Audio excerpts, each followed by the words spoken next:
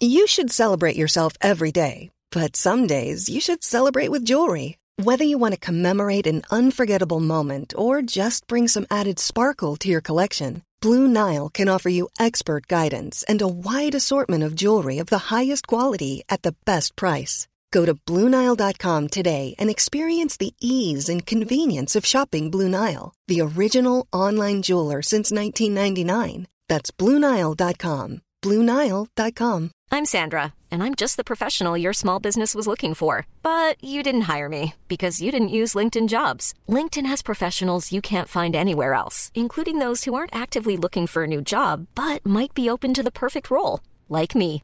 In a given month, over 70% of LinkedIn users don't visit other leading job sites. So if you're not looking on LinkedIn, you'll miss out on great candidates like Sandra. Start hiring professionals like a professional. Post your free job on linkedin.com/people today. Hello and welcome to What Load of Cobblers, the original Cobblers fanzine reborn in podcast form. I'm Tom Reed, and today I'm talking to a player who played under 5 Cobblers managers. The best header of the ball I've ever seen, and star of that night at Liverpool, it's Andy Holt. Hello, Andy. How you doing? You okay? Yeah, very well. I've just been looking over that video of that night at Liverpool, and I still can't believe how you did it and how it was done. But it was still a brilliant night, probably one of the highlights of your career, mustn't it? Yeah, absolutely. It was just, I think everything around the whole occasion was just so surreal. Even the way we beat Reading in the round before. You look at how that game panned out, and we obviously went to extra time at Reading, and we were 2-1 down, last minute of extra time, and I remember Shane Long being put through, and he was quick, and I was playing centre half, and I've gone to chase him, and I've literally brought him down. I didn't mean to, but it was a definite penalty, and the ball's been kicked out for a goal kick, and the ref kind of looked at his watch and said, "Play on." And I was like, I think he's just doing me a bit of a favour there. We then kicked it up the field, and then scored the equaliser, then beat them on penalties, which led in us getting Liverpool in the next round, which is just crazy, really. Staggering. And at the time, and even probably up to this day, the League Cup is a competition we actually pretty fancied quite well, and it was just one of those nights where it all came together, and just one of those real cup classics for Cobblers. But before we get into that, we like to talk about our interviewees, their whole career, and you had a rich and varied career, which I believe started at Oldham. That's right, isn't it? Yeah, it did. Yeah, started off at Oldham when I was 14, on the schoolboys, and that was just a case of training once a week and playing at weekends. And then when I finished school and my GCSEs, I went on to do a YTS there for 2 years. Yeah, and you're a Stockport lad, obviously the Manchester area. You said that you had to get the bus over to Oldham, didn't you? It took you a while on the bus. Just showing my age a little bit here, the M60 Ringborough, which is now complete, it didn't open until I think 1999. So from 96 onwards, I couldn't obviously drive because I was 16, 17 years old. And I used to get the bus, which I think is only 10 miles on the motorway, but it used to take me an hour and a half. I had to get one bus into Ashton, and then from Ashton down to Oldham. So yeah, it was a bit different in those days. Yeah, those days were the sort of days where did you have to like clean the pros' boots and all that sort of stuff? The real absolutely. It worked. It's one of those that you look back at it and it was just the norm then, and now you look at it and go, I think kids are a little bit spoiled, and I know I sound exactly as my parents would be saying exactly the same thing, but we had to get in at 8 o'clock every morning. We had to clean the changing rooms, clean the shower areas, clean the toilets, sort the kit out. You had your pro or a couple of pros where you had to clean their boots, make sure they had the dubbing on or the polish on, and make sure when they came in at 9, half 9, whatever it was, their kit was laid in their place with their boots there. And then we'd end up, after training, we'd clear up all the kit, take it down to the laundry room. We'd have to clean the physio room, and then we'd leave at about 5 o'clock. So it was a long day. Yeah, a long day. A little bit different, I don't think we was on national minimum wage, but you didn't care. It was just one of those. You do what you needed to, and it kind of taught you a discipline. So you knew that if you were going to be in on time, if you're going to be late, you were going to get fined, and that kind of went through the whole career. And that's where, even with first teams, they would have fines where if you were late or if you didn't wear the correct attire or anything, it kind of taught you a little bit of discipline. So whose boots did you clean in those days? Do you remember? I cleaned Nicky Henry's. He was the captain at Oldham at the time. Okay.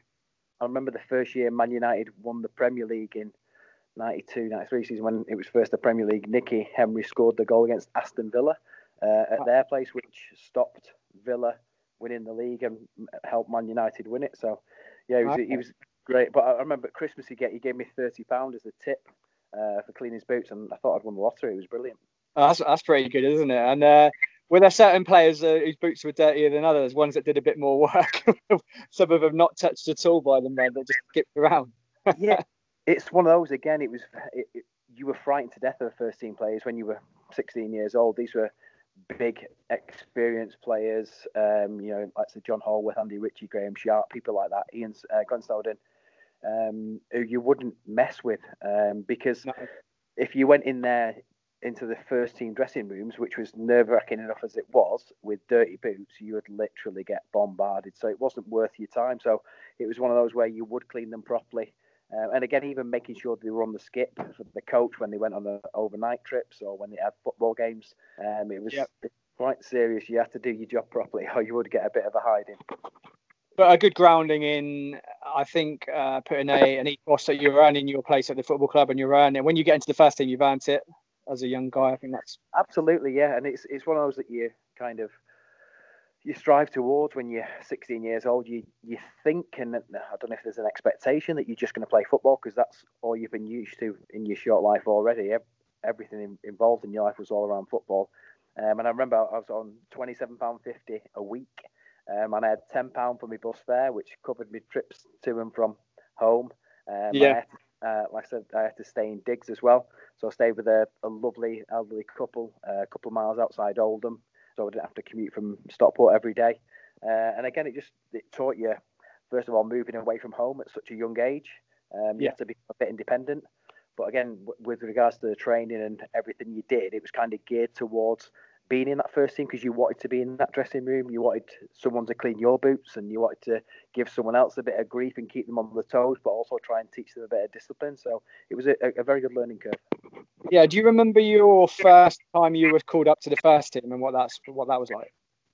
I think the first time I went on a few away trips where it was when Neil Warnock was in charge and he would take a few of the younger kids on the coach with him just for the experience, which I look back, which is brilliant. To be fair, I think I was just about to turn 18 when I made my debut, but one of the other YTSs was 16 when he made his debut. He was Scott McNiven, so I think he was one of the youngest to make a debut at that age, and he probably played 50 games by the time I played, which was crazy really, because he would still do the cleaning of the boots of his pro and his pro, but he was thrown into the team at such a young age. But like I said, we had a really good coach. We had a gentleman called Billy Ermson, who was probably 5'3", 5'4", and he absolutely scared the life out of me. He used to hammer me every day and really have a go at me. And he just screamed at me, and I was like, oh, I just wanted to give me a break. I don't understand it. And then one day he pulled me in and he said, do you know why I have a go at you all the time? And I was going, no, genuinely, I don't enjoy it. He went, because I love you. And I was like, what? He went, if I didn't think you could do more, I just wouldn't even say a word to you. And then suddenly this penny dropped.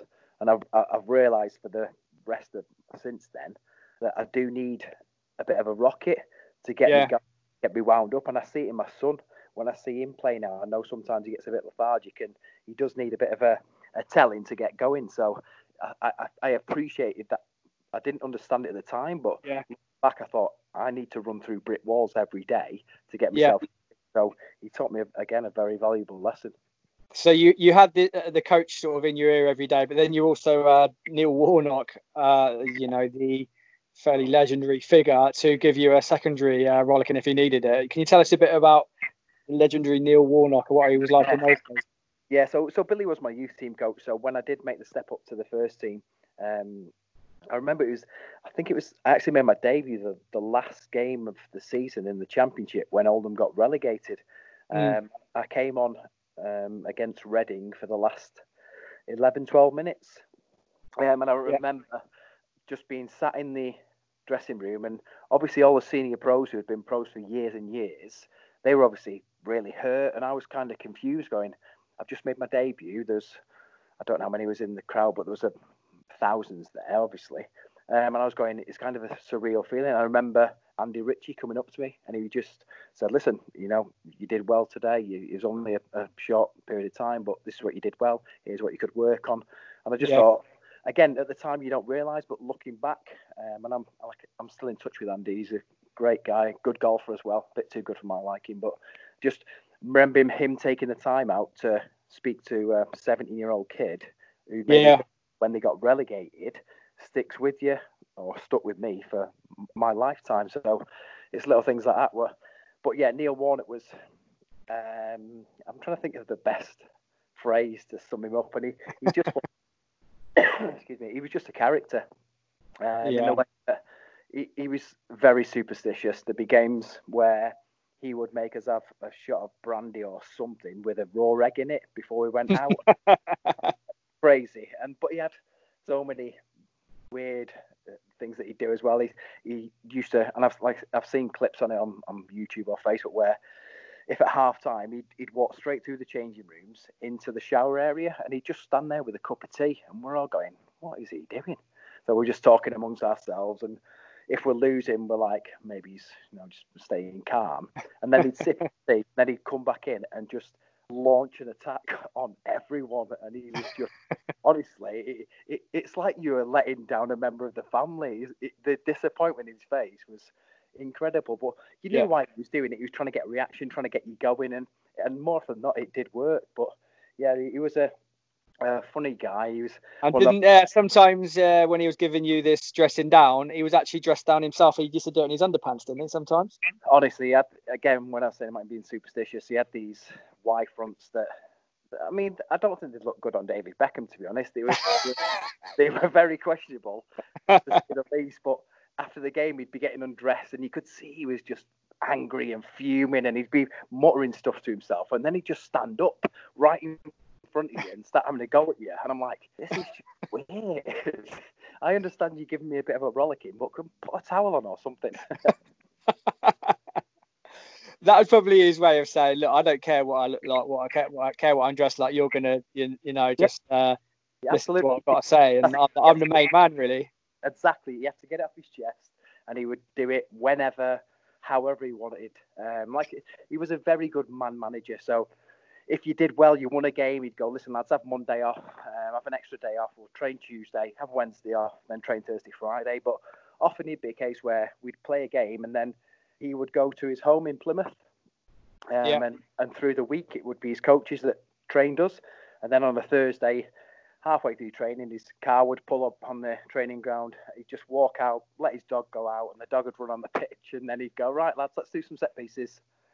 And that's just the way he worked. And it must have worked because he had obviously a fantastic career after Oldham. So, yeah, he was an interesting character. Yeah, and I think maybe a typical of that type of manager that literally just did manage. So he wouldn't be out on the training pitch every second of every day like a lot of modern coaches are. He would trust the work to his coach and do the stuff that he considered to be important. And there's quite a few managers like that. I think Cloughie's probably like that. Yeah, I think it's a lot more technical now, a lot different, a lot based on diet and nutrition, etc., where they bring in special people for that. But the likes of Harry Redknapp, people spoke about him being a good man manager. This was what Neil Warnock was. He wasn't one who was going to be on the training ground doing different routines and things like that. He would do what he needed to, but he had his coaches who knew exactly how he worked, and had worked with him in the past. So he knew the message he wanted to get over on a Monday, Tuesday, Wednesday, Thursday, whatever it needs to be. And then he would be the main man to take out and say, listen, I'm in charge of the game. I'm the manager. Here's how we're playing. Here's who we're against, and this is your job. So it seemed to work. Were you careful of your diet in those days, or was it more like those days where you had a steak and chips and all that sort of stuff? I think it was still always the case that before games, if you met up, you would have your pasta, your potatoes, your beans, etc.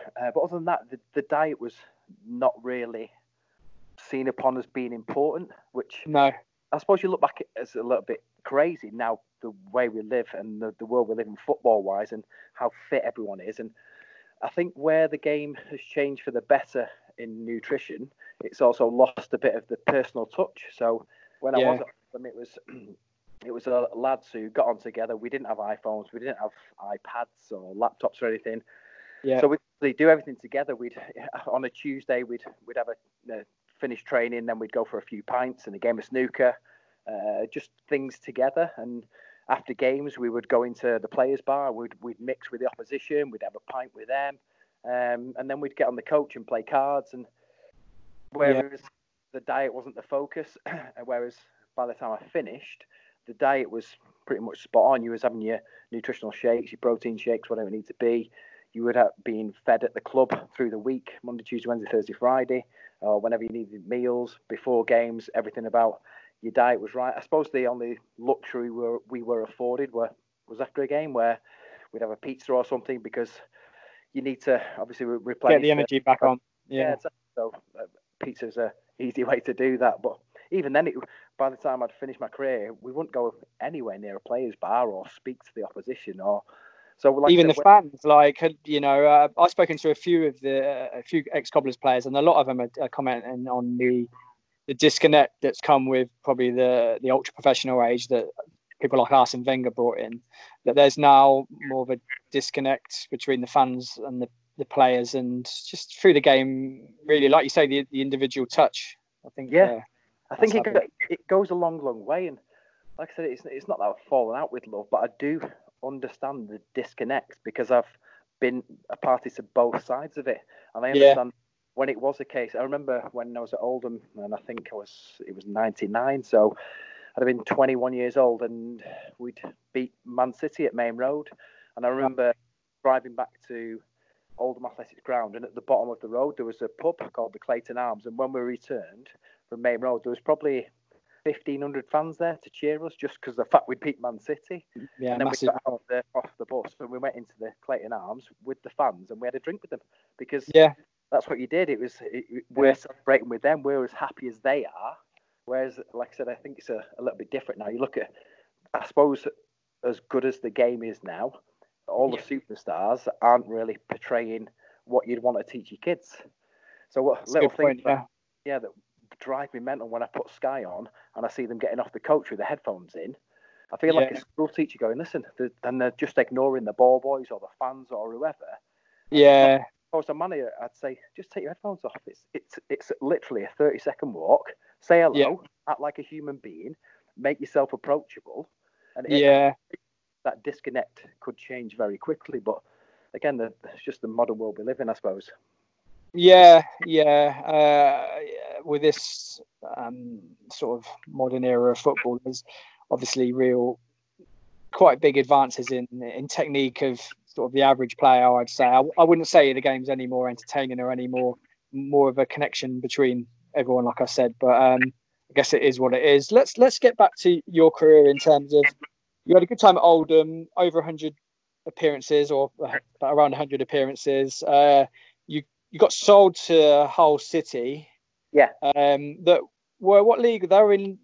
The divisions were different in those days, weren't they? But what division were you in then? I think, as it is now, it was League Two. So Oldham were in League One, but were in some financial difficulties. It said about selling me. So I remember my agent ringing me saying, I've got Aberdeen on the phone and Hull on the phone who want to take you on loan. And I remember Hull were, like I said, in League Two. They were in massive financial trouble, but had just been bought out. So I was the first person who went there on loan. Brian Little was the manager. He was just an absolute gentleman, a lovely, lovely guy. And I remember the first few days of training, it was good, and the lads were rough and ready and proper old school footballers. But I was saying that Oldham would be in League One and probably get 4,000 or 5,000, whereas I made my debut for Hull at Boothby Park, the old stadium. We played Exeter at home, so I didn't expect there to be much of a crowd, and it was 16,000. Yeah, in Hull, they're mad for their football. You walk anywhere in Hull, you would get recognised. So it is such a massive city, and obviously they've gone on to do so well over the last 10, 15 years, which is great. Yeah, you've talked about Brian Little, and I spoke to Gary Thompson, the former Cobblers striker who played for Villa back in the 80s. His hero was Brian Little. I think he played for Villa as well. And it just from what I've heard about him, just seems like a bit of an old school sort of gentleman in football that wanted you to play your own game, I guess. Yeah, he was the calmest man ever. Like I said, in the team, you had players like John Whitney and Gary Brabbin, who were big guys. And I mean, Gary Brabbin used to be a bouncer in Stockport. He was so muscly, he was ripped, and he was an animal. Playing against him, playing in training, he was like Bayo. He was like, you could not get. He was so strong, and he was a voice as well. He was very outspoken, and these kind of guys would come in at half time and start screaming and raving and headbutting walls and all the ridiculous things you'd expect from these guys. Yeah. And then as soon as Brian Little walked in, nobody said anything. It all went quiet. And that was just the respect he had, which he deserved. And he just used to say things like, listen, don't be embarrassed by 0-0. It's fine. I know we're playing in front of a big crowd, but stick to your game plan. And you just felt instantly better. And yeah, like I said, he was just an absolute gentleman. That's a sign of a good manager, I think, if you can just instill calm on a team and just respect and just forget all the noise and get back to playing your game. Because a lot of times, I could imagine as a footballer, there's a lot of noise around a game and everything, and sometimes you can lose your head. And if you've got someone that can just calm you down, get you back in your rhythm, that's a positive. Yeah, absolutely. You if especially playing away, you'll have the fans having a go at you, which you don't really hear that much, but you might have an opposition team trying to wind you up, etc. People on the coaching staff trying to wind you up. So there's always them elements. Whereas, like I said, if you've got someone who can just go, listen, just ignore the noise and just get back to playing your game. And when you can feel like that, you go, do you know what? I'm here for a reason. This is why I'm doing this. And like I said, it just puts your mind at rest. I always rated you as a really, really good in the air and, you know, winning headers and challenges like that. I wondered did you work on that part of your game, or was that just something you were naturally good at? I don't know if I necessarily meant to work on it, but I remember being 10, 11 years old, and I was probably 5'8" or something. I was tall, and I was the tallest in my class, and I was all left-footed. As you know, I still can't use my right foot. So when I played football, I played left wing, so which kind of stood out really, because you don't expect someone so tall to be a winger. True, yeah. It was a case where wherever I played, if there was a keeper, obviously the keeper would just kick the ball to me, and I just used to love jumping for it. And I found as I got older, I realised that more often than not, a fullback would be quite small. So I kind of said, let's use this as an advantage, and if there's any set pieces or anything, just hit me, because more often than not I'll be stood on the fullback who's small and I'll win the header. And I suppose it's just repetition that got me better and better at doing it, I suppose. Was there a knack of when to jump, and when did you sort of work out a way of getting an advantage on whoever you were trying to beat in the aerial duel? Was there any sort of science to it? I don't know if science is maybe a bit of a strong word, but it was a case of I just got clever quickly enough to know when I needed to start my run and where the ball was going and when it was going to be at the optimum point of height where I could head the ball. And again, if you do it repetition, it becomes natural. It becomes instilled. So if I had a defender that would man mark me, I'd kind of learn to shove them off or move away. Sometimes I'd go completely out of the box, and if it was a set piece, a corner or anything, I'd go out of the box so I could get a run on them, because they're not going to come and mark me if I'd come 10 yards outside the box for a corner. Oh, so I get you, yeah. Learning and adapting just to know who you're playing against. There'd be other times where I'd play against a fullback who was small, and I'd go, I don't even need to jump to beat these people. I just need to pin them, and I'll be able to win the header. So it was just, again, kind of adapting to whoever you were playing against. Yeah, I guess as fans, we see a header, two guys going out for a header. We just think of it in the moment, but you're actually thinking maybe a few steps ahead. I'm going to make the run on this pass and get in the right position at the optimum moment. Yeah, absolutely. Again, it's all about the timing. Even because by the time I was 16, I probably didn't grow. I was already 6 foot, so I didn't really grow anymore. But I got to the stage where, when I became a professional, I didn't care if I was up against someone who was 6'4", 6'5". I knew I had a leap on me that could beat them. And I remember playing against Kevin Francis, who's 6'7", and I played centre half against him. Very tall, yeah. Yeah, but I knew that if I got a run at him, I would be able to beat him in the air, and I did do.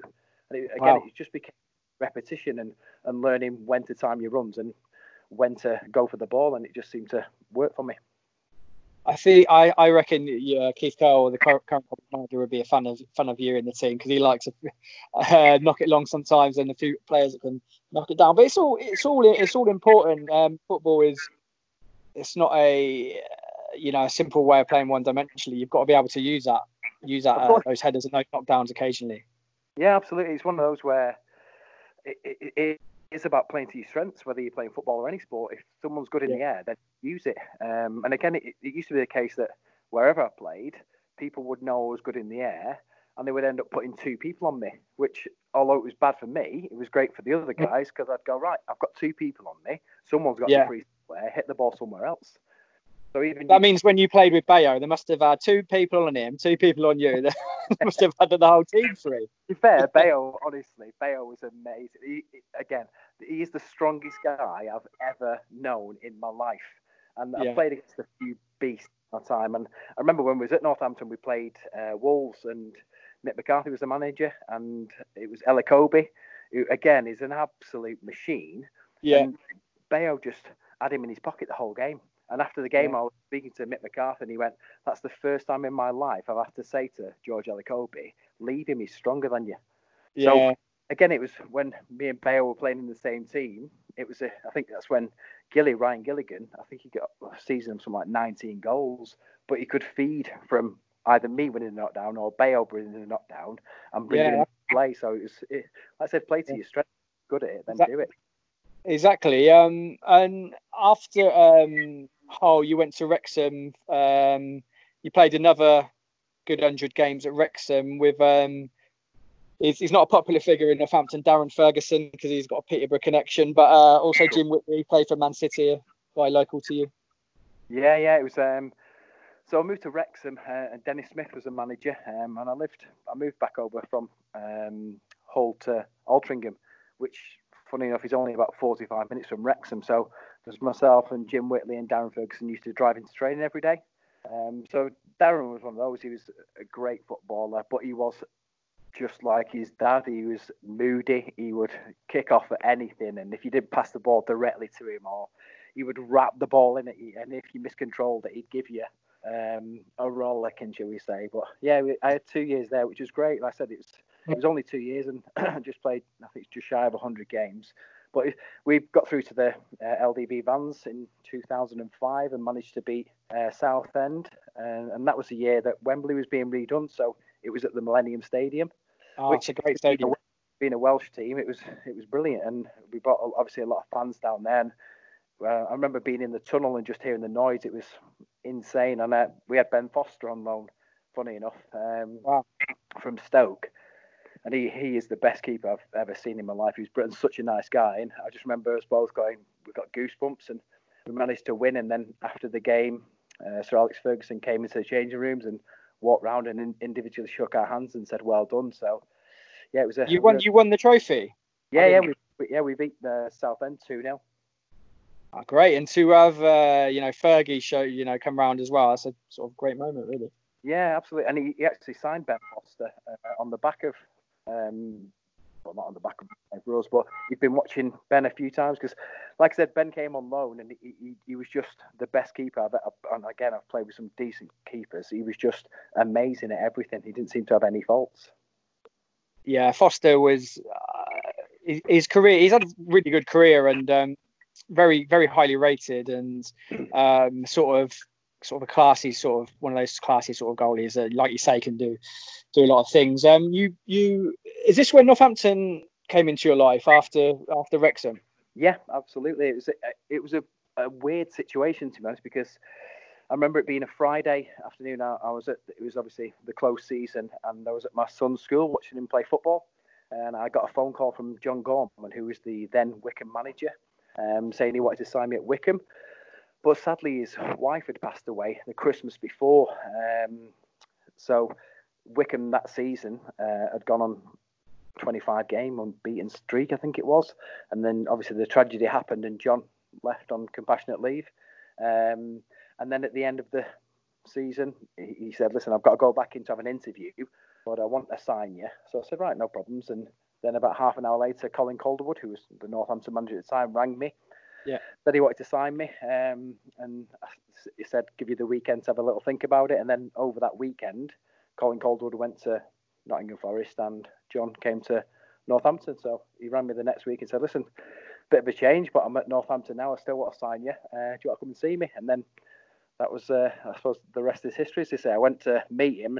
And again, similar to Brian Little, just an absolute gentleman. And it was such a sad thing that happened with his wife passing away. And I think that's why he probably didn't have that longer tenure at Northampton. But again, just a wonderful man. Yeah, everyone I speak to about John Gorman says, what a lovely guy and a talented guy. Knew his football. One of those man managers you've been talking about that just didn't work out at Northampton. But because he'd been with Glenn Hoddle for many years. He was a true footballer in a way that I remember pre-season, literally on the third day, we had the football and we were doing five-a-side. And normally pre-season you just get beasted and run up hills, around parks, do anything. Where he said, listen, get used to running with the ball because that's what you're doing in a game and that's how you get your fitness up. So yeah, it was all very different, but he certainly knew his stuff. Maybe quite modern in that respect because there's a lot of ball work now and maybe less running up that Sixfields Hill or whatever you had to do. Yeah. I think he was ahead of the time. Like I said, when it was going back to my olden days, there's a place in Rochdale called Tandle Hills, and it still haunts me. You run around there, and it's just hill after hill. Even going to Hull, we had Peter Taylor who took us to some park, and there was one hill where you literally had to climb. You couldn't even run up it; you had to walk up it. It was that steep, and that was the mentality of again where things have changed. And when it came to the time at Northampton, even when Stuart Gray took over, he was very, very much into his fitness, doing things the right way. And I suppose you just running, it might get you to a level of fitness, but it doesn't get you football fit. So and injuries as well. There's a lot more understanding of how injuries work now with physiotherapy and stuff. Of course, yeah. It's come on a lot. Advanced tremendously. And again, I remember with Stuart Gray, it'd be a case of, let's say our season finished in the first week of May. We would normally come back on July the 1st, and then we would start pre-season. You'd have probably 6 weeks to get fit. Whereas Stuart Gray, he came in and the first summer that we had off, he gave us all a programme. He weighed us all. He said, here's a programme that you start on June the 1st. And by the end of June, the last programme was doing 6 1-mile runs with a minute and a half rest. So by the time you got back on the 1st of July, you was already in really, really good shape. So you could bring out the balls a lot quicker. So, and the injuries would be reduced. So it was great. I loved the fitness side of the game. I love being fit. I love running. So it benefited me for sure. Stuart Gray for me, I've followed him since the early 90s. Stuart Gray for me, even taking into account Chris Wilder, Stuart Gray for me is one of the best managers I've seen a Cobblers team. He produced a team with some brilliant names in it, and I've got a list of a few here. Obviously yourself included. There were people like Mark Bunn who went on to much bigger things. Went on to play for Villa. Jason Crowe is a very cultured sort of right back, get up that right wing. He was a really good player. Brilliant player. Gabor Giepes, he was just brilliant when he came in. Do you remember him? Hungarian? Yeah, he was crazy. Was he? I remember him. He was just he just seemed a level of, no offense, but like a level above with what he could do. I think he played for Hungary, not a minor international footballing nation, a brilliant player. Of course, yeah. And then there was, I'm looking, I'll tell you what, I'm looking at, do you remember this game against Swansea where we beat them 4-2? Do you know what? I still remember that game really fondly for quite a few reasons, because it was a case where we were it was towards the end of the season. And I know this because it was my 30th in that April, and I'd booked to go away to Portugal. And it was a case where we'd gone on a bit of a run, and we ended up beating Swansea. I think it was 4-2 in the end. And we just absolutely battered them. And I remember thinking, actually that far after playoffs here. I might have to cancel my holiday. But again, it was one of those where I remember it clearly because they had the right back Angel Rangel, who went on to play in the Premiership for them. Very good players they had. It was a game where a lot of the things were aimed ball-wise at me, so because I knew I could beat him in the air, and I was beating him time after time after time. And in the end, they took it off, and they put Dennis Lawrence, who was, I think he's 6'5". I was actually at Wrexham with Big Den. They put him right back, which he was never right back, but just to stop me winning all the aerial battles. So I remember that game really fondly, where I think we were 3-0 up relatively quickly. And like I said, everything just seemed to fall into place. And it was, considering they were top of the league, we really did show them a footballing lesson, I think. Yeah, the manager was Roberto Martinez. There's a lot of big names in that setup for Swansea. Yeah. Some like people like Angel Rangel were playing that were really good players. And I guess when you look at Northampton's side, like I said, I've said a few of the players already, but there were people like Danny Jackman, who I thought was a class act on his day. Yeah. Left back as well as you, but he went into centre mid at points. And then up top, probably two of my favourite ever Cobblers strikers. And I know you've got a good story about this guy that I'm not sure we can repeat. Paul Huberts and Akinfenwa. And every time I mention Paul Huberts to you, you laugh. Do you know what? He's one of those guys that literally did not care. Honestly. Yeah. He was. Yeah. I've got so many stories that I'd love to tell you, but he was, even in training, he just, his attitude was like, I don't care. And to be fair, there's one story that I can tell you that isn't how bad he is, but again, he would just literally, and to be fair, for the size of me, he wasn't actually that good in the air, but his touch was fantastic, and he could strike such a mean ball. Yeah. But we played a game against Yeovil, and we lost in like the 95th minute. I think it was Terry Skiverton who went on to manage them, the skipper, scored a header from a corner. So you're obviously all deflated, you're wounded, and you're back in the changing room, so everyone's got their head in their hands. And Paul's just kind of sat up with his legs crossed like he's a school teacher or something. And he's going around the team and he's going, did you give everything? And he'd go, yes, Gaffer. And he'd go to someone else, did you give everything? And I'd go, yeah, of course I did, Gaffer, showing all the passion. And he's just gone to Paul, Hoobs, did you give everything? And he's just gone, to be honest, Gaffer, no, I don't think I did. Honestly, I swear to God, it's one of those moments that will stick, even in my normal life where I've got a normal job now. I tell people ask me, obviously, questions, and I tell them this story, and it still just makes me laugh. Just about the audacity to say that. And you could look around the changing rooms and like shoulders were bobbing up and down. I think Ian Taylor was in there. I think Dicey might have even been in there. And they were just like giggling away, and I'm going, and the guy just got thrown completely. He didn't know what to say. He went, well, he then, because the guy pops his head round who brought the chips, he went, chips for you, lads. So it was just gone, go away and have your chips. But again, to this day, I'm still not sure that Huberts knew where he was, where Northampton was, because Gray, I don't know, he must have the best contact book at that level, but he brought in some players. I think he brought Huberts and Akinfenwa from Millwall. Yeah. And I just don't think, because Hubert's a really good player, probably a bit better than where we were, really, if he put his mind to it. Ended up in like Northampton in the middle of nowhere. He must have been like, what the hell am I? Like, and no wonder he was a bit like discombobulated. But what a player. Like, do you remember that goal? I don't know if you played that game where he scored an overhead kick v Forest, I think it was. Yeah. Well, I think I played in that one. I was definitely watching it, so whether I was on the bench or in the stand, I definitely remember. But yeah, I remember the first few days he came in, he said, all I needed to find out, I didn't know where Northampton was, I just needed to find out where the nearest Starbucks was. And that was his reason we had a Starbucks. So I heard a story about him signing for clubs, dependent on if there's a Starbucks there or not. So luckily we had a Starbucks. And, yeah, honestly, he was such a character. He would just, and he was a lovely guy as well. He was lovely, but sometimes you'd go, he just got away with it because he didn't care. And you were like, don't know whether to love him or hate him, but yeah, funny guy, really funny. I think, I don't know if Bayo came in like a job lot with Hubert. They're definitely both from Millwall. Yeah.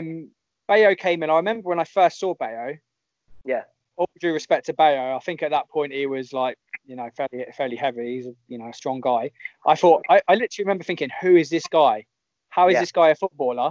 And then within about 20 minutes, he probably scored, knowing Bayo, but he just turned my opinion round and just became a real centre point for the football club, and just a great striker that you could, like you say, play off like a player like yourself. Really. Yeah, like I said, he's the best centre forward I've ever seen just to pin defenders, because he is that freakishly strong. And again, where you could use him on set pieces and say, listen, probably 7 of the team are going to mark you, so we're going to be okay, because he would literally just pin people. And even in training, it's one of those where I used to say about getting a timing or getting a run on someone. If you got anywhere near Bayo, he would just pin you. And then that's it. No matter what, you could literally try and put your arms around him and throw him to the floor, and he wouldn't move. He was just strong and such a character, though. It was one of those where when I was captain at Northampton, I was in charge of the fines. So Bayo did not like paying fines. And it was one of those where other people were getting fined and they were going, why do we have to pay if Bayo don't pay? And I'm like, I'm not being funny, I'm realistic. Bayo watch me in a second. So I've had to just pull him to one side and say, listen, the lads are causing uproar here. You're being a pain in the backside. I need you to pay your fine in front of the lads just so I can get some money off them. So we end up doing it, which was great. And he went, Holty, you're the only person who I've ever paid a fine to. So I take it as a bit of a compliment. But yeah, he was one of those that he didn't really train that much because he had injuries or he had things he was trying to... He broke his leg. He had pins in his leg, like a big steel rod or something in his leg. So he couldn't really... He broke his leg and he had a skin graft on his calf. And you can see that where it looks like a shark bite. To be fair, I'd still fancy him to beat the shark, but it looked like a shark bite. And it was... So yeah, he had to be very well looked after. But that's what Stuart Gray was quite good at, I think. And I think managers throughout his career have maybe struggled with that to an extent. They're probably, some managers are like, just get out there and just work like everyone else. But he's the sort of player that if you manage him right, he'll do business. Well, you look at him now; he's still playing now, and I think he's 38 now, and he's still scoring goals. And that's the testament to the people who have managed him and managed him correctly. Because if you can run all day, then run all day. But if you need to rest and you're still going to produce the magic on a Saturday, then a clever manager would say, I'm going to rest you and I'm going to play you on a Saturday. And that's what it needed to be done. But and again, Stuart Gray, he was probably one of the more clever managers that I worked with. Everything was down to detail. And I remember the first time he pulled me in for a meeting and he put the game on, the game before he came. And he said, what was your main role in this game? And I was going, I don't understand what you mean. He went, do you realise that you took the corners and took the free kicks? I went, well, I do now you've mentioned it. And he went, what's your biggest asset? I went, probably heading. He went, well, how the hell are you going to get on the end of your own corner? I was like, yeah, good point. So from then onwards, he'd bring someone in like Danny Jackman, who was, again, cracking left back, cracking midfielder, who was quality of the delivery. And it said, if you're good in the air, I'm going to use you for your strengths. So there's no point you putting the ball in the box if you can't head it. And I was like, yeah, but even the training sessions, it was one of those where you wanted to do, you were engaged with it. They were well thought out planned sessions. And he really, really was a good coach and everything was down to the last detail. So going through oppositions and what formation they'd play, who we'd mark, where we'd go, what they were their strengths and weaknesses. He was brilliant at that. Yeah, he's in Matthew Le Tissier's autobiography because he was a Southampton guy for a while, Stuart Gray. And Le Tissier, you might be able to sort of tell us a little bit about this, but Le Tissier said that he's a brilliant coach, but maybe not the best sort of manager in terms of having to cope with the players and what goes on in change rooms sometimes. But a brilliant coach. Is that what you sort of saw? Or? It's absolutely bang on the money. And the good thing is, now that Matthew Le Tissier has said this, I can say that. So there was as a man manager, he did really struggle, I feel. Remember, there was a 3-game period where we'd played, so one on the Tuesday, and I played 90 minutes. And then on the Saturday, we played Huddersfield away. So I went to Huddersfield, obviously expecting to play. He named the team, and I wasn't in the starting 11, and I wasn't even on the bench, and he didn't even speak to me.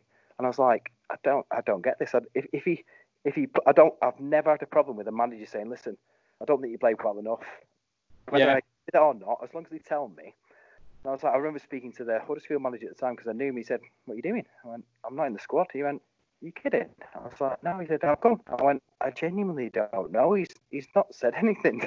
So it was a bit embarrassing. So I remember on the Monday morning, I wanted to pull him and have a chat with him. And we were playing in the Cup on the Tuesday against, I think it was either Middlesbrough or Sunderland at their place. Obviously, big stadiums, big games. Yeah. And I went to pull him and he just said, listen, I'll speak to you after training. So I was like, okay, fair enough. So then we did the training for the game the next night and we did the starting 11. And I was back in the starting 11. And I was like, this is just weird. So after training, I've gone to speak to him and he's gone, do you still want to speak to me? With like a smile on his face as if he justified everything else. And I was like, yeah.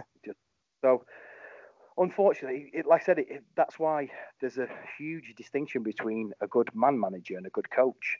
And it is summed up by saying, like I said, his training sessions were second to none. They were brilliant. They were enjoyable. They were varied.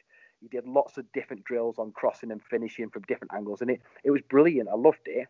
But he just, like I said, like Matt Le Tissier said, he did struggle to portray that into a man manager kind of way. And I think seeing how he was at our level, dealing with players that are big time, who are multimillionaires, I think he would struggle. But that's why I think he went on to, I'm sure I saw him at Fulham when they got promoted to the Premier League, when they beat Villa a couple of seasons ago. He was there as one of the coaches, and I just went, it's perfect for him. If he's got a coaching role, he'll never go. But maybe it's like footballers. If you've got a complete footballer who's good at everything, they're not going to be down in League One or League Two. Maybe it's the same with managers.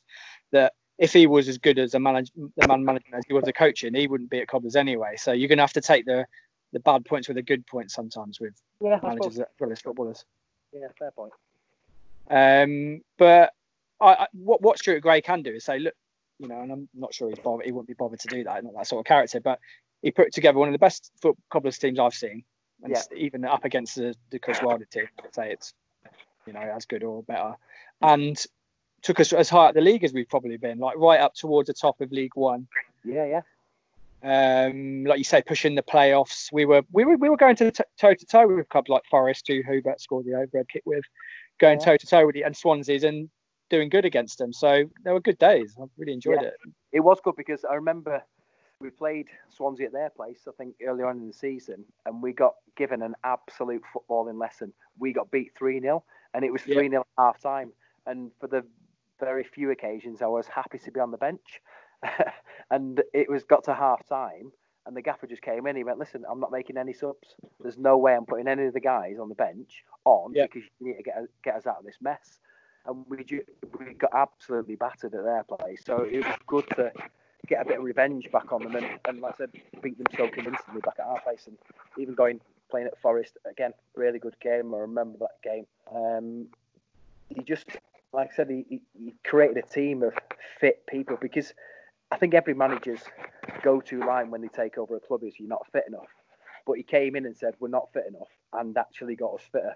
So when you're fitter, everything becomes a little bit easier. So you're able to run that extra yard, that extra half a mile in the game. You're able to not be out of breath as much and control the ball and do things better. And he just made us fit, made us better in every department. So he was, like I said, he was brilliant at that. And there were other League Cup nights. There was the game where we beat Bolton. That was a brilliant night up at the Reebok. Bayo did a masterclass that night. Did you play that one? Yeah, I remember the game very well. And funny enough, it was I'm from Stockport, but the lads I used to go out with when I was 17, 18, there was a group of lads from a rival school who we played football against, and I became good friends with them. So we used to play golf together, go to the pub together. There's about 6 or 7 who were all Bolton fans, and for some reason, I don't know why, because the parents weren't Bolton fans, so it might have been a rebellious teenager thing, I don't know. But they all ended up going to the game, and it was only probably a week ago. We're getting all these Facebook challenges nowadays. I put a picture on where it was me when I went to head the ball against Danny Shitu, who was an absolute beast. And I beat him in the air and I put him on his backside. And I was like, I remember that because I had to mark him in the game. So set pieces, he was a big, strong lad. But again, it was one of those where if he was marking me, whoever Bayo was marking Bayo made the most of it and scored a couple of great goals. There's a picture actually of one of the goals he scores. He's jumped like on me as he's gone to I remember that, yeah. I can't even see where my head is in the picture. Squashed. There's like 6 bodies, and it's like Bale's just kind of picked us up and all moved us to one side so he can score. But yeah, he had a bandage on his head, didn't he, that night? He did, yeah. He scored a penalty and scored I think it was a penalty, and scored a header from a corner or a set piece. But again, he was just, Bolton were in, they might have been Premier League then, I'm not sure. Excuse me. But he just dictated the game, which you could do, because whether you're in League Two or in the Premier League, if you're not stronger than someone and they can dictate you and bully you and tell you how the game's going to be, that's what Bale was great at. So we managed to have a lot of really big cup games when I was at Northampton, which obviously you got the Bolton one. We played Sunderland. Great games, which I remember being, and again, different memories from each game. I think the Middlesbrough game we played, I think we were 1-0 up with about 10 minutes to go, and we were really comfortable. And then for some reason we went 2-0 up, and that's the worst thing that could have happened, because Middlesbrough then threw everything at us. The goalkeeper was coming for corners, everything, and they managed to get back to 2-2 and then beat us on penalties, I think it was.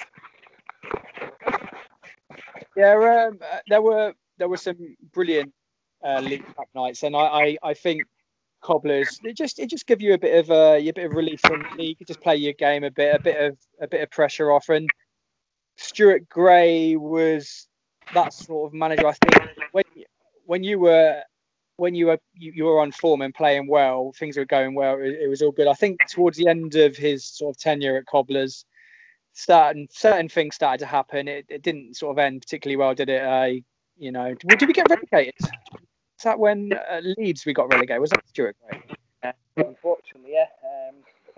So yeah, it's one of those where Andy Hughes, who I spoke about, who I've known since I was 10 years old, that actually played at Leeds on that day, last game of the season.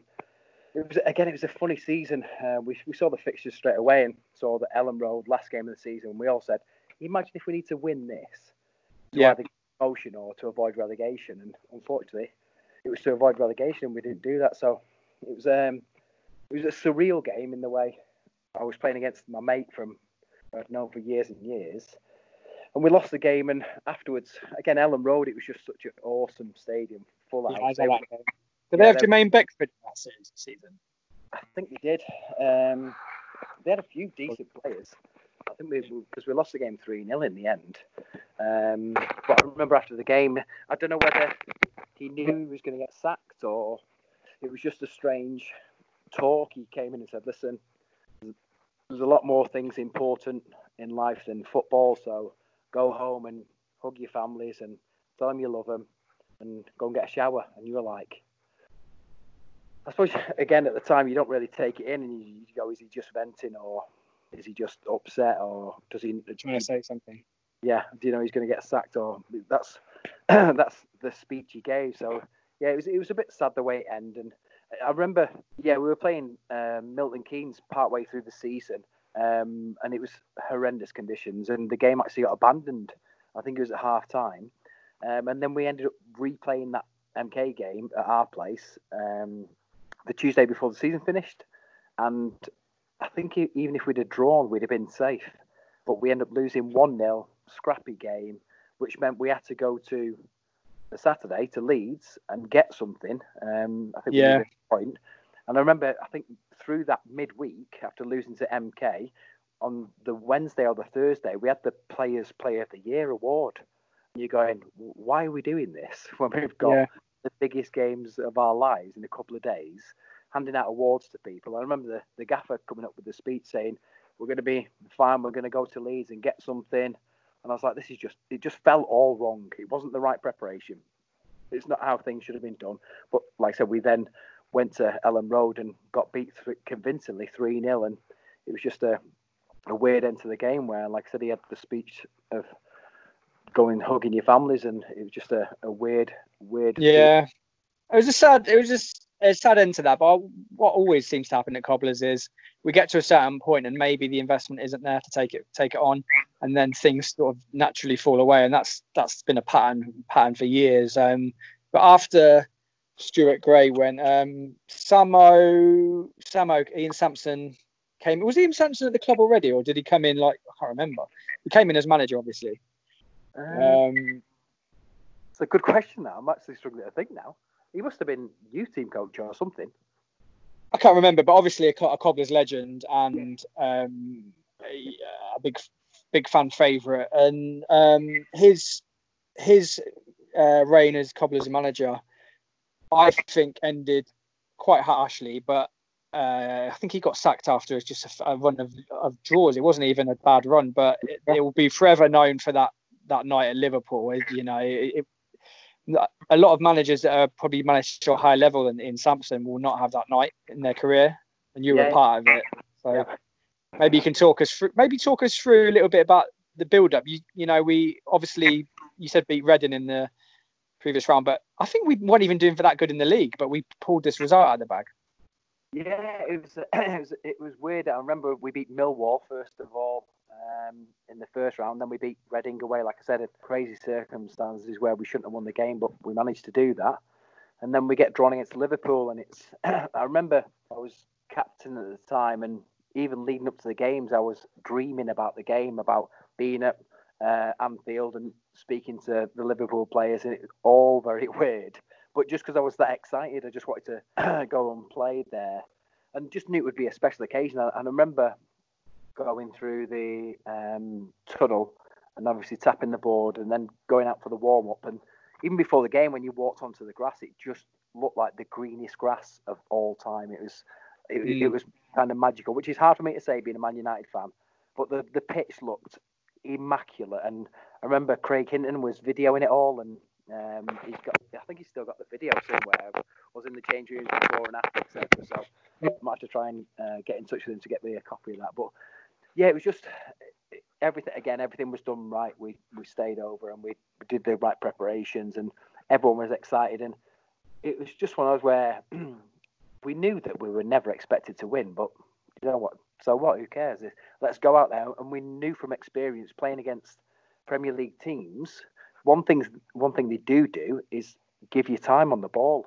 So as good as we are or as bad as we are, we had a little bit more time on the ball to try and do our stuff. Having said that, I remember it was Ben Tozer's debut, I think, and he was playing centre half, and we went down after I think it was 7 minutes. Like, this could be a really, really long night. But I remember that. Jovanovic scored, didn't he? Yeah, it was a nice. And as I said, it was one of where, because they dropped off a little bit, we got on the ball a little bit. So we had players who could play, and Michael Jacobs was there, Liam Davis was causing problems. Courtney Herbert was obviously rapid, and really I remember the round before he caused Rossignol, the left back for Reading, all kinds of problems. So when we did get a bit of chance to play and got Kevin Thornton on the ball, people like that, we started doing all right. And then we got an equaliser, and we somehow get to extra time, and we're like, how's this even happened? And then we start playing. I think if you look at the team that night, it was what you probably call a mixed bag.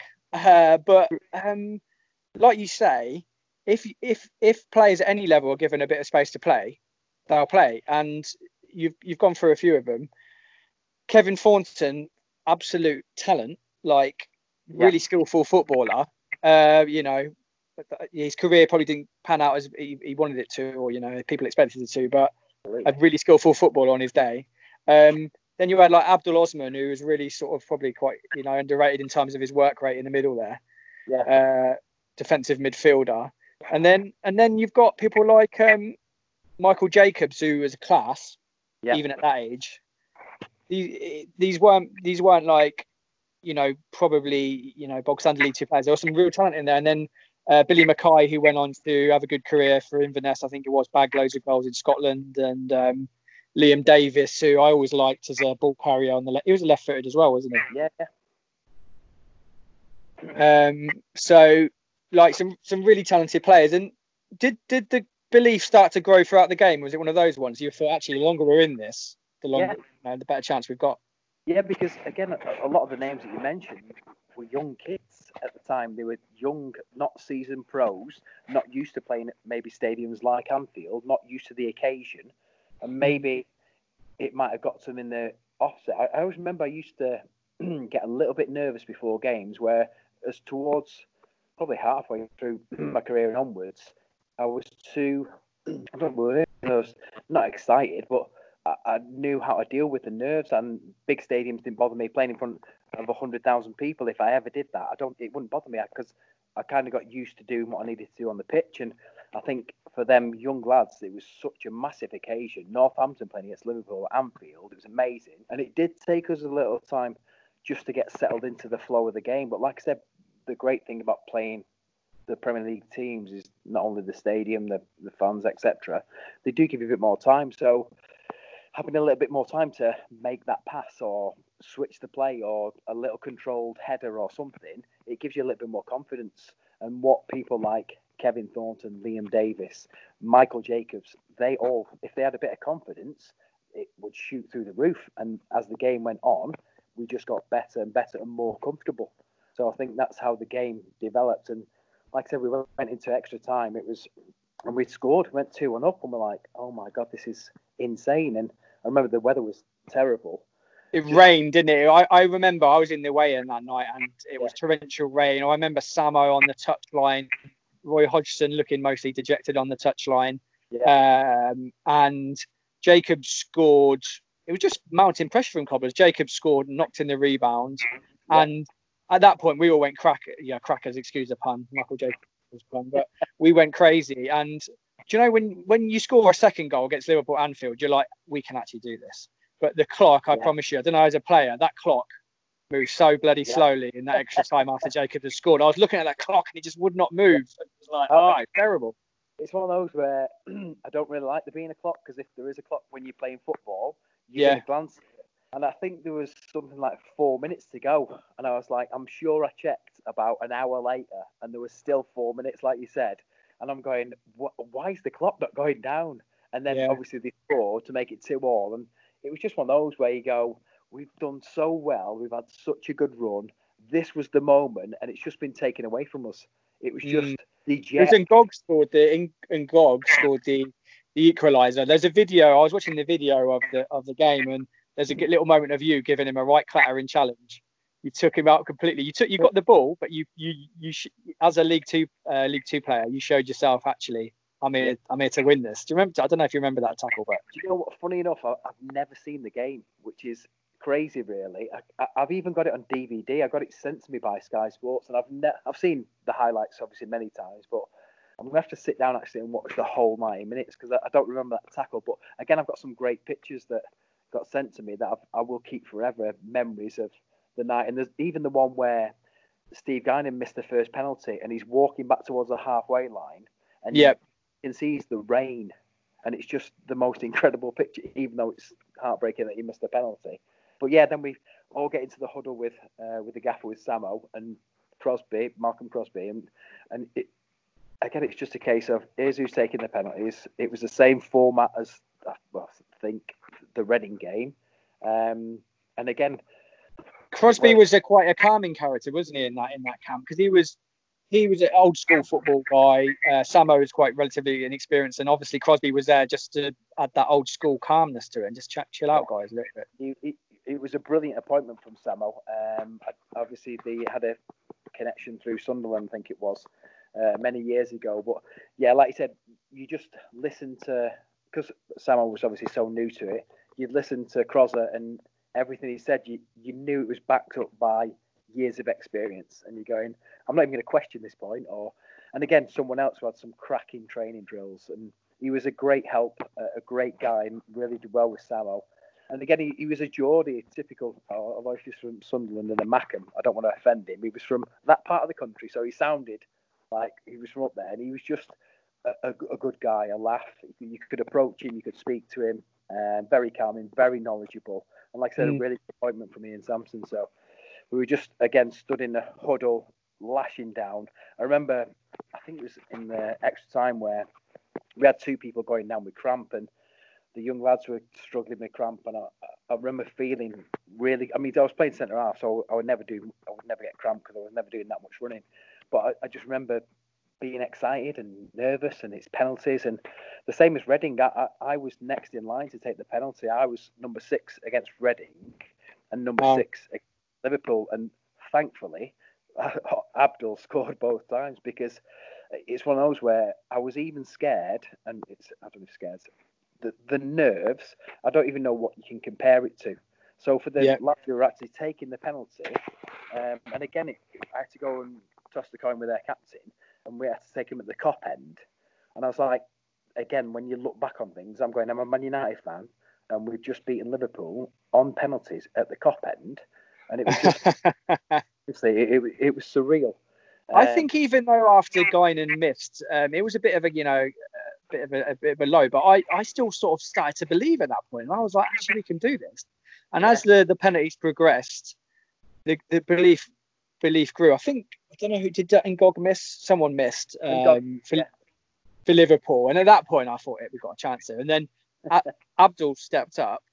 And looking back on it now, the way he nonchalantly put that away, opened up his body and just slotted it in, brilliant! Like it was what a moment.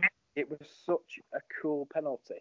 And to be fair, when he first came in, Abdul, I was like, he's not technical, but then he kind of grew in the team. And again, he did exactly the same penalty against Reading, and he did this, and the keeper went the other way.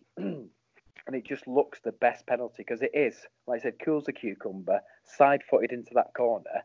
And then obviously we went delirious and ran over to the corner and then did the whole length of the pitch towards where you guys were.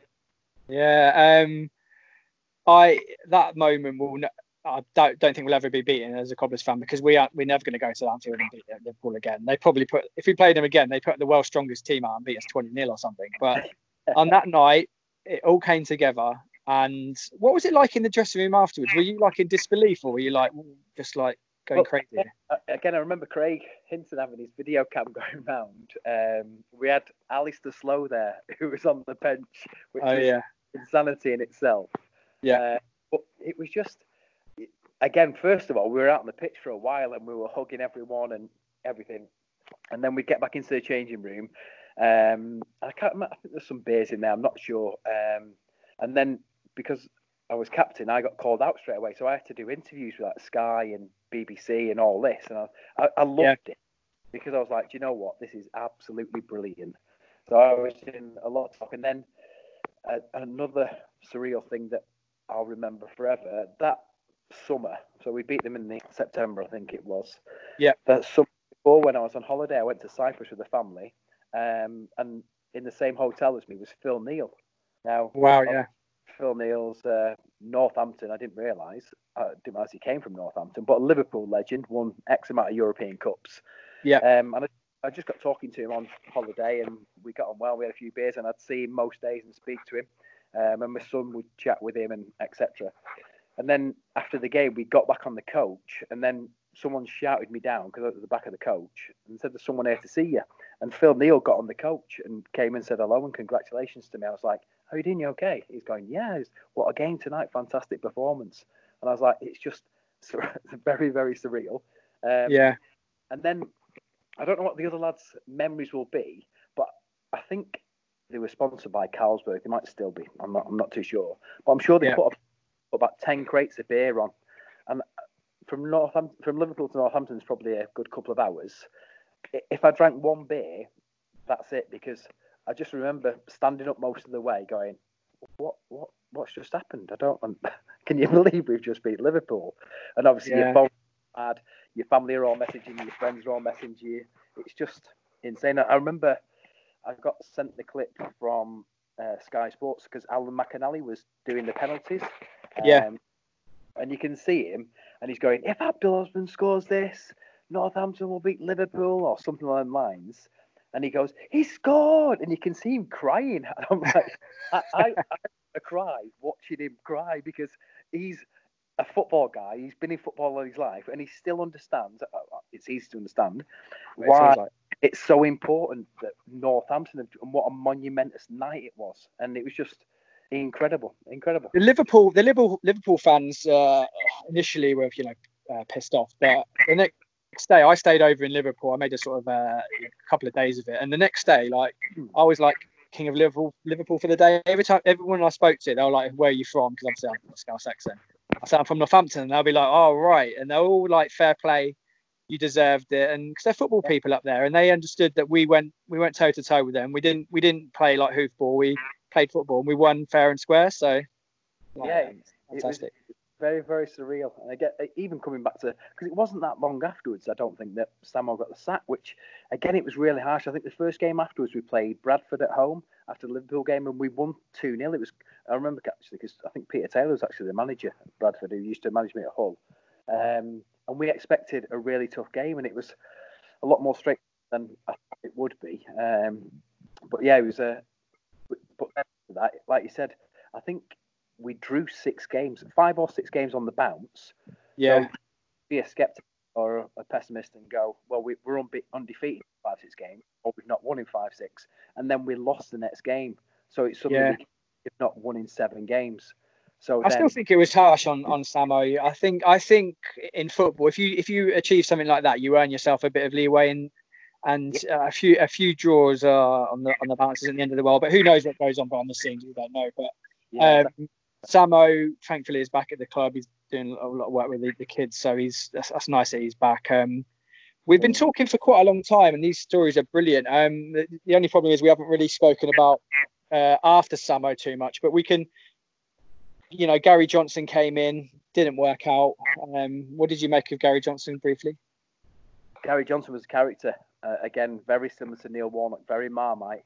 And it's one of those, he wasn't there to make friends in the slightest. He was there to win football matches, and by what means he saw fit. So a lot of the players would fall out with him. And to be fair, I remember we'd played golf. We had a charity golf day at Collingham. Is it Collingtree? Collingtree, yeah. Collingtree, thank you. And the first funny moment was where it was on the 18th, on the par 5. It's an island green. You have to get over water. And he was at the bunker at the back, and the clubhouse was full of people, but he was dead small, so no one could see him in the bunker. And he's just gone. He's gone to me. Watch this. So he's picked up his ball, picked up a clump of sand in the other hand, threw his ball onto the green, threw the sand on the green, and then everyone started clapping on the balcony. I was like, oh my God, how did he get away with that? But it was that evening he actually said, listen, you obviously get on well with the players. I want someone like you that can be the go-between. So you got to be like a first-team coach. So he made me first-team coach, and that's where I started to see the other side of him, where he was a lot more approachable. He was quite a funny guy, but I could absolutely understand why other people would get wound up the wrong way about him. So again, he didn't really warm to people, but I think he just wanted to try and win football matches, and it just didn't work out, like you said. I think it's horses for courses with him as well. He seems to be more at home down in southwest sort of area, Yeovil and places like that. They seem to be the clubs that he does well at. Then was it after that the Boothroyd came in? This must be towards the end of your career at Cobblers. Yeah. Eddie Boothroyd came in straight after Gary Johnson. And how long were you? When did you leave Cobblers, and how long were you sort of managed by Eddie Boothroyd for? It was 2012 I retired. I left the Cobblers, so I would have been 34, 35. So I knew I was coming to the end of my career anyway. And to be fair, Eddie Boothroyd was brilliant, and he's the guy who let me go. So if I was bitter in any way, I wouldn't say. But honestly, what a fantastic guy, and what a coach. Again, someone who had something nailed down to an absolute T. And again, I know lots of people call him Hoothroyd, and he did go long ball. And I remember Jason Crowe used to hate it. He was playing right back and just pummeling the ball 60 yards, and I don't think he would have liked the gaffer. But again, it was one of those where everything was down to the finest detail. So if we ever scored a goal, we'd know why. If we ever conceded a goal, we'd know why. We'd know who was to blame. And he was brilliant. And he pulled me in pretty early. He was saying, listen, you're a first-team coach with Gary Johnson. Is that something you want to keep doing? I said, to be honest, I've not got that long left in the game. So if I can play at all, I'd rather play. So he said, great, that's no problem. So I was in and out of the team, didn't play much with him, but again, still gave everything with and for him. I love. So was he the sort of guy that you can understand why he's gone into the England setup and done well there? Yeah, absolutely. Again, it's so everything's disciplined with him, which is great for any English schools up to from under 14s up to 21s, 23s, whatever it needs to be. Having someone like him in there, similar to having someone like Stuart Gray as a coach in there, would be absolutely perfect for young kids coming through. So I can completely understand why he's got through, because he kind of drives the fear into you. He kind of drives. He wants the respect. He's saying, "Listen, if you run through a brick wall, I'll run through it with you." And then when you get on that, he's like, "This is the kind of guy." I wish I'd have met him years ago in my career and played for him then, because I think I'd have loved it. I think some of the I don't know what you call it. A bit of a gripe of a Cobblers fan towards Boothroyd. I think it's how his time at Northampton ended, and that I don't know if you ever watched it, the playoff final against Bradford at Wembley, where Bayo didn't start, and we got thrashed by Bradford, and there was rumours that Boothroyd and Bayo clashed a little bit in terms of. Bayo is a massive character within the football club. Well, I think it's a funny one, really, because I was actually at that game doing the commentary. There we go then. I was down on pitch side, and again, even though I was not at the club anymore, I knew I wasn't involved. I was just so excited because it was Wembley's new stadium. It was huge. It was a great occasion. I knew there was going to be loads of people there, and I remember speaking to the gaffer before the game, and he said something weird superstition about the colour bibs, and last year the winners had this colour bib on, and that they think they're going to win or something. I was like, yeah, I don't believe in all that superstition stuff. And he was talking to me about, and then he came and said that the Bayo's not starting. I spoke to Bayo before the game, and he's not starting me. I was like, are you kidding? He went, no. Yeah. So for all the great things Bayo brought to the team, he was also difficult to manage. So he would constantly be late. He would turn up late for club events. He wouldn't wear the right attire. And like I said, being in charge of the fines, it was an absolute nightmare, because other people who were younger would say, well, if he's doing it, I'm going to do it as well. So I think because Boothroyd was such a disciplinarian, he would say, I'm not going to buckle to him. It's my way, or he can clear off. I think that may well, I don't know, because I wasn't in the changing room. In fact, it was a year after I'd left the Cobblers, so I was down there. And again, I watched the game, and being 3-0 down after 27 minutes, I was just like, well, the game had gone. And whether there was a fallout with Bayo, or I could see why they certainly would clash, because they were both very, very strong characters. Yeah, and maybe if it was Stuart Gray in charge, Bayo might have started and things might have been different. But it was Boothroyd's achievement to get us there, so he can choose who he wants. I think he started Clive Platt, who's a northern sort of. I'd done quite a few commentary games, done the commentary for the games that season, because wherever there was local to me within 50 miles, I said, listen, if you want me to do the radio, and I love doing it, because as you can probably tell, I can talk for England.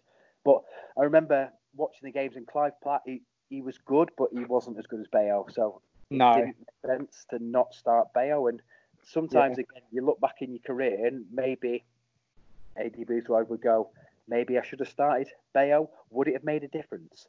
It might have made no difference, but the fact that we were 3-0 down after 27 or 29 minutes, whatever it was, the game was over, everybody's going to look at it and go, this wouldn't have happened if you started Bayo. So exactly, and Bayo might have, Bayo was brilliant at holding the ball up, maybe taking a bit of pressure off of us, but that's history. And Boothroyd went on to the England job. Fair play, you can't argue against it. Done some really good stuff with the under 21s and everything. You left Cobblers around that time to go to. Did you go to Corby with Samo? Yeah, it was one of those where I'd had, I think, 6 knee operations in the last 6 seasons, and then I had my shoulder operation where I just get my shoulder in training, so I had to have that pinned. And I went to Samo rang me and said, "You want to come training with Corby?" So I did probably 2 weeks of pre-season, and every single day my knee was just causing me all kinds of grief. So I just said, listen, I can't even do this. I need to call it a day. I need to retire. So I didn't even get to play a game, unfortunately. I played, and funny enough, I think we played Northampton in the pre-season friendly. But other than that, I didn't play any league games because I didn't want to just continue playing with my leg getting worse and worse. Yeah, but you can look back at a career, you know, well earned and well played, and that I think it's a really, looking from the outside in, it's a really nice thing for you, as we've talked about your childhood love for football, you know, out in the street playing football. That not every player, even as hard as they work like you do, didn't get that night against Liverpool. So you had that night where that you at a high level you did the business, and you know that's a brilliant thing to have in your career, I think. Yeah, absolutely. I mean, I look back at it, and obviously, when I was a kid, it wasn't all about money. It was about, why do you want to play football? Because I love football. Whereas now you go, why do you want to play football? And you go, well, I want a Ferrari and I want a big house. Women, and you're saying that's if you get into football for them reasons, it's more than that. Well, it is the wrong reason. Where I just wanted to play football, and I although I never played at the dizzy heights of the Premier League, I appreciate that I still played, I think, around 500 games in total, and managed to score a few goals. And with each team, I had my own memories that will stay with me forever. And sometimes I go, I can't remember what I did last week, but if you talk about specific games or name certain games like you have done today, straight away I go back to, I remember that game, I remember the feeling, I remember how it was. And it's just been, I've been very, very fortunate.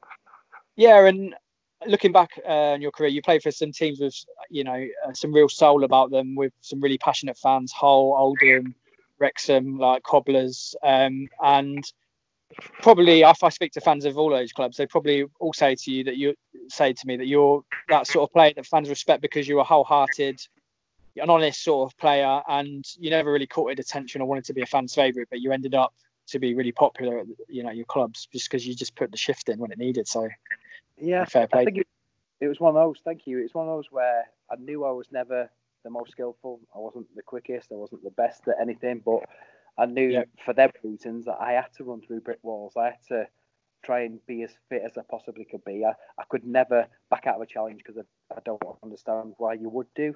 I would never back out of a header, out of anything. So for all the things I knew were deficient, I tried to make up for it with the things that I knew I was good at. And again, I loved being fit. I loved running all night long. I loved tackling. I loved heading. It's not the beautiful side of the game, but it's what I loved and what I knew I was better at. So that's just what I tried to do. Exactly. Do you still play the odd bit of football in there, or are you sort of more content just to watch it on telly? Yeah, it's more a case of I'm more happy on the golf course because it doesn't cause me as much pain. But every now and again, I will play a charity match here, there, and I've played one for Oldham before. I've played a couple for Wrexham. But yeah, you get the odd bit of pain in your knee, then, do you? Like some chronic injuries. Yeah, absolutely. So it's one of those where I can last. The last game I played about 80 minutes, and it was one of those where before the game it felt sore, and you do the game, and then afterwards it's sore. But during the game it's okay, and I can live with that if I can get a bit of time. And again, it's seeing people that I've not seen for 10, 15 years playing football with them, going, how are you doing? And just smiling because we've played at a professional level. We knew each other for a reason, enjoying memories that we had from years gone by, and then playing a bit of football. And not hardly any of us are in any good shape anymore, but it's one of those where it's good to get together, good to get on the pitch, and every now and again we do something good and we can still pass it or still head it. So I think football's overrated beyond 30 anyway. I never played to the level you played at, but when the younger kids start really running rings around you, I think that's the time to just call it a day, and then you can just start at the sidelines criticising them. That's exactly. It's so much easier, and that's why I love commentating. So you don't have to actually go up against these young, really fast players. There's a lot of fast players like these days. So what are you you're involved in a completely different industry now to football, aren't you? Yeah. When I finished football, I moved back up to Manchester and I went into digital marketing, but it was on a business development kind of role. And now I'm currently working for an accountancy, but again, on a business development kind of role. And I think it's kind of been brought through my personality in the way that I love meeting new people. So when I started my job at my old club at the old company, they would say to me, "We're going to send you to a networking event," and I'd be like, "Brilliant! I'm going to meet a load of people. I'll speak to them. Don't care what they do. I'll find out." And I didn't have to.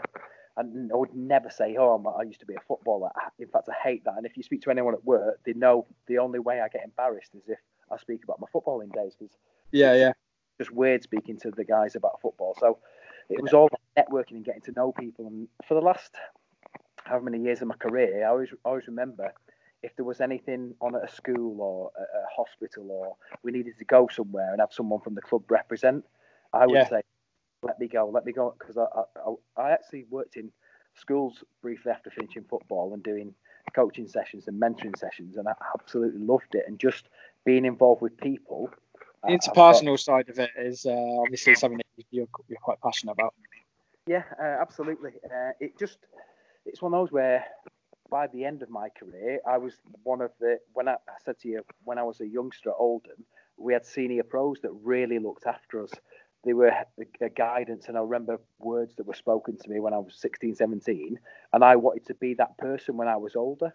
So when I was older, I was like, if we need to interact, if we need to go and speak to the fans, if we need to go to a school where the kids have got special needs, get me there straight away, because if me being there, they can kind of take something from it and go, I don't want to be classed as a superstar, but I'm a footballer, so a lot of kids will look up to you. And if you can kind of instill into them, listen, learn your football, practice your football, but more importantly, do your homework first, do your maths, do your English, do whatever you need to do. And then again, it was around Christmas, going to the hospitals or wherever and just seeing people who you could put a smile on their face. It's just very rewarding. So did you would you like to get back into football at all if like an opportunity came up, or maybe assistant manager or as a coach, or is that something you just think it's not worth the hassle? I don't know. I think if the opportunity came, because my son's 18 now, and he pesters me every day.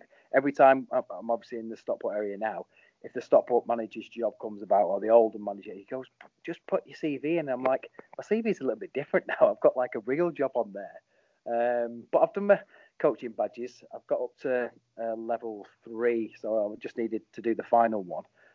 But again, it depends what the opportunity is. I kind of feel I'd love to be in football again, just to be around it and see if it's changed that much in the 8 or so years that I've not been playing. But again, even just to go into kids football and try and teach them a little bit of discipline and what they need to do, and make sure they know that their education is vitally important, because the amount of people who do actually make it professional is minuscule. Tony, I think it's about even less than 1% of academy players sort of make it in a decent level. So it's it's a bit of a minefield. What your career can say is you played at various different levels, from schoolboys to all the way up to Anfield, and that sort of experience is really valuable. And we'd always like to see you back at Cobblers in any way. I know Samo's back in the coaching the kids, but you're always welcome back, and hopefully hear you on like BBC Radio Northampton doing some punditry and stuff. Yeah, to be fair, I used to do it. I said a few seasons ago, there was a lot of teams local to me where I could get down and do it, but I've not spoken to the guys for a while. But I'm always available to do anything like that, or come and see the guys at the stadium. That's absolutely fine, so that's not a problem. Yeah, I'm sure there. I can pass it on that you're around and stuff. But listen, I'm going to wrap up now. Thanks for telling me about your career, and that night at Liverpool, all of you guys that were involved, and all the players and the staff and stuff, gave us Cobblers fans one of the best footballing nights of our lives. So just thank you, and I'll speak to you soon. You take care. Yeah, no problem. Thanks very much. Take care. Cheers, mate. Bye-bye. Cheers.